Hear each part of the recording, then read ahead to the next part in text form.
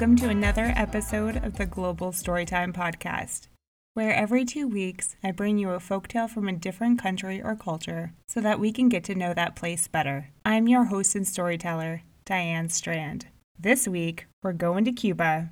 The story I'm bringing you this week, Dear, Dear, Said the Turtle, has a hazy origin. I found this version in a book of folktales from Spain and the Caribbean called Tales Our Abuelitas Told Us, with this particular tale being attributed to Cuba. But as soon as I read the story, which is about a turtle who challenges a deer to a race, I thought it sounded familiar, though I couldn't remember where I had read it before. So, naturally I turned to Google to find out if perhaps the version I had heard before was also from Cuba.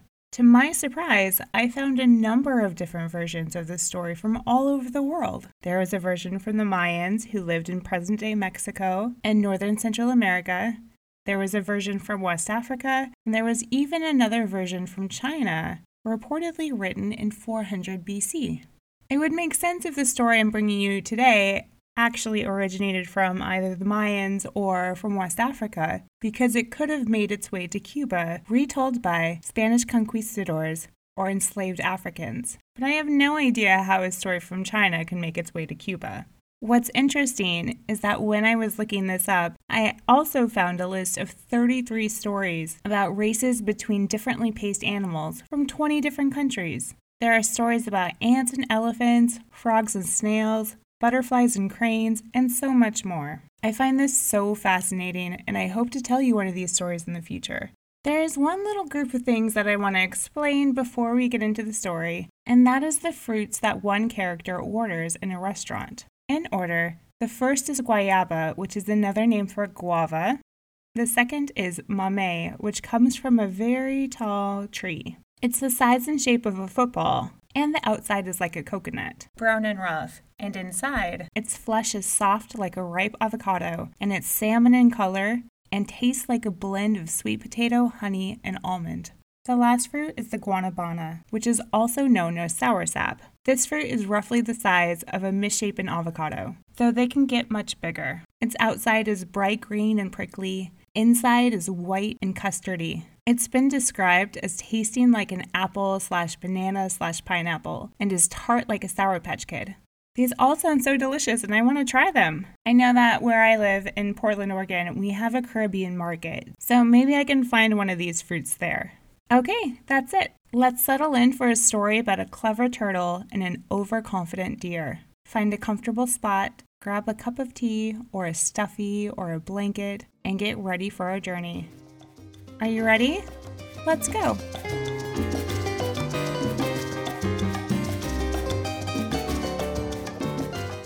Dear, dear, said the turtle. The fields had started to change color after a typically long, dry season on this Caribbean island. Little blue flowers grew near the river. Red, pink, and purple wild berries popped out on the slopes of the mountain.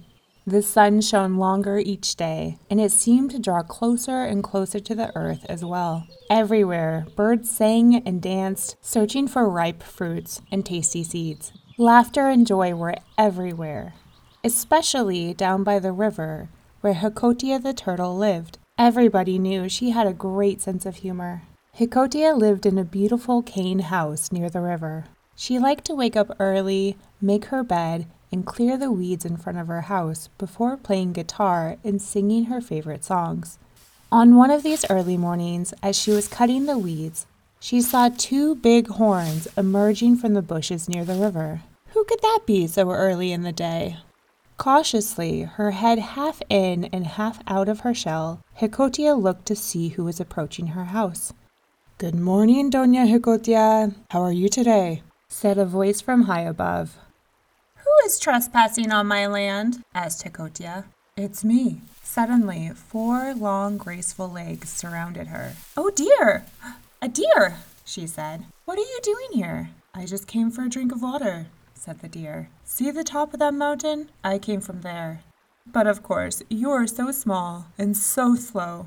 It would probably take you a year to go the same distance." And saying that, the deer, Fernando, started to laugh, and his laughter was so loud that all 1,000 birds living in the valley hid in the hearts of the trees. "Well, why are you so sure?" Hikotia said. "It is often a mistake to judge by appearances. As a matter of fact, I bet I could win a race against you." Hearing Hikotia's words, the deer started to laugh again. His laughter was so loud that all 100 alligators who were cleaning their teeth near the shore hid in the bottom of the river. "Are you serious?" the deer asked. "Yes, very serious. I only ask you to grant me 15 days to get ready for this race," Hikotia replied. "That'll be the day when a river turtle wins a running race against a deer. You can have a year to get prepared if you want. You'll need it," Venando said mockingly. And so it was that Venando the deer and Hikotia the turtle agreed to meet in the road at the edge of the village at daybreak on Easter Sunday. As soon as she saw the deer's antlers disappear again into the brush, Hikotia called her 2 best friends. "Juana! Barbara! Come quickly! I have something to tell you!" Her 2 turtle friends came over to Hikotia's house. "What happened?" asked Juana. "Why was that deer laughing so hard?" "Have you ever heard the saying, 'He who laughs last, laughs best'?" Hikotia asked her friends. "Well, we will laugh last." Juana and Barbara sat down, and Hikotia explained that she had challenged the deer to a race. The race was going to take place in 15 days, and the winner would be the first to circle back to the river after racing through the towns of Guanacabulla and Guatacayu. "But how are you going to beat an animal as fast as a deer?" Barbara asked. "I'm not going to beat the deer. We are," said Hikotia. "What do you mean? How can we do that?" asked Juana. "It's very simple," said Hikotia. "Just listen to my plan." Hikotia drew close to her friends, hoping that nobody would hear what she had planned. When she finished whispering, the 3 friends had smiles on their faces, and they went off in 3 different directions. 10 days later, Barbara sat down for a few minutes to rest. She found her travels hard at times. There were rocks, and sometimes the slope was very steep. Holding tightly to weeds and to roots of trees, she tried not to roll over on her back or slip down the mountainside. She thought of her friend Juana and hoped that she had arrived safely in Guatacabulla, the first town through which the race would pass. She herself only had 5 days left to reach Guatacayu, the town where the race would circle back to the finish line. She just needed to keep going. Fortunately, she was going downhill now, and it would be easier on her little legs. And indeed, by daybreak on Easter Sunday, Doña Hikotia was at the spot agreed upon with the deer. A few minutes later, a cloud of dust announced the arrival of her rival. "Good morning, Doña Hikotia. Have you been waiting long?" asked Venando the deer, strutting about with a haughty grin. Soon a crowd of forest animals had gathered. "I want you all to know, dear friends, that on this day, Hikotia the turtle challenges me to a race," said the deer. "I want you all to be my witnesses," he continued. "Señor Sensote, please honor us by being the judge. Count to 3 to signal the start." Señor Sensote, the mockingbird, counted to 3. 1, 2, 3. And off went the deer, leaving a trail of dust behind him. So thick was the cloud of dust that nobody in the forest saw where the turtle disappeared to. 2 hours later, the deer arrived in Guatacabulla. He was so sure Hikotia would barely have advanced a few feet from the starting line that he went to the barber shop to have his beard trimmed.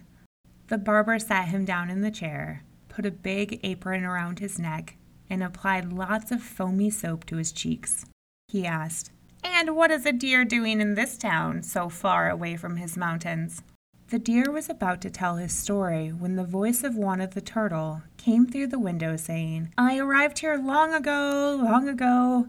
I arrived here long ago. Oh dear, dear." The deer jumped out of the barber's chair and shouted, "Who is that singing out there?" With his apron still on and his face full of foam, the deer ran out of the barber shop. He looked to his right and then to his left until he discovered the turtle sitting under a tree. Of course, he thought the turtle was Hikotia, for they looked very much alike. "When did you get here?" the deer asked. The barber had followed the deer out of his shop and said, "I have been hearing that song for at least an hour. So this turtle must have arrived here long before you did. Hearing that, Fernando pulled off the apron and began to run again. You will not win this race! You will not win this race! He shouted as he disappeared down the road. 3 hours passed. When Fernando arrived at Guaracayu, the second town in the race, he was tired and hungry. He was so sure that he had the turtle beat this time that he decided to go to a restaurant for a feast to celebrate.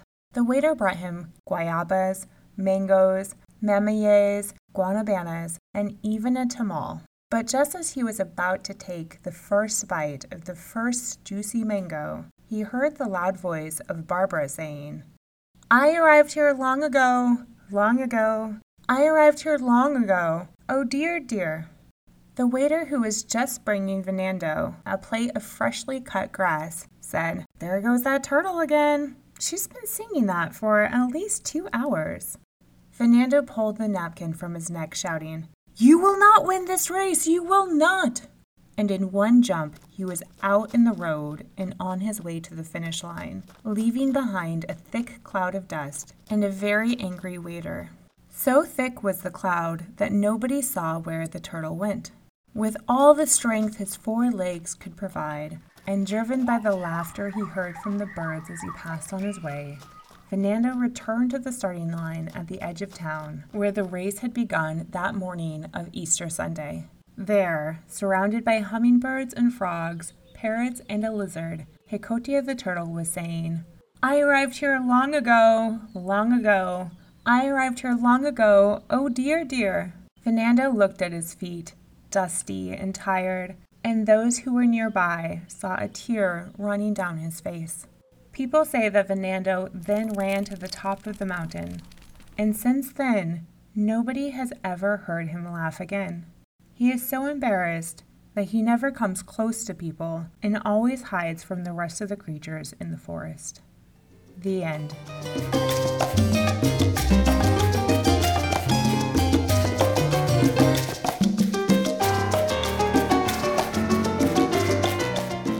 Welcome back. I hope you enjoyed Dear Dear, said the turtle.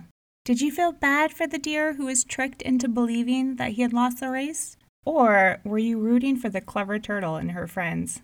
Either way, it is a good reminder that you can't judge a person or an animal on their appearances, because there's often more than meets the eye. And that is it for this episode. If you would like to learn more about Cuba, its history, culture, more delicious foods that you can find there, make sure you listen to this week's informational episode. It's episode 14B, Let's Learn About Cuba.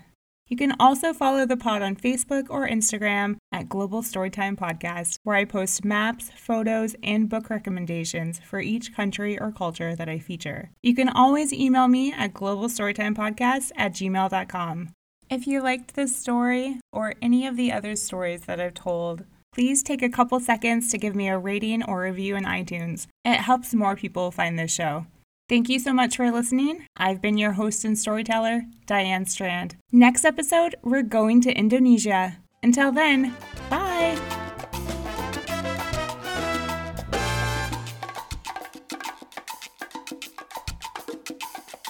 De Cuba traigo el son ritmo sabroso. De Cuba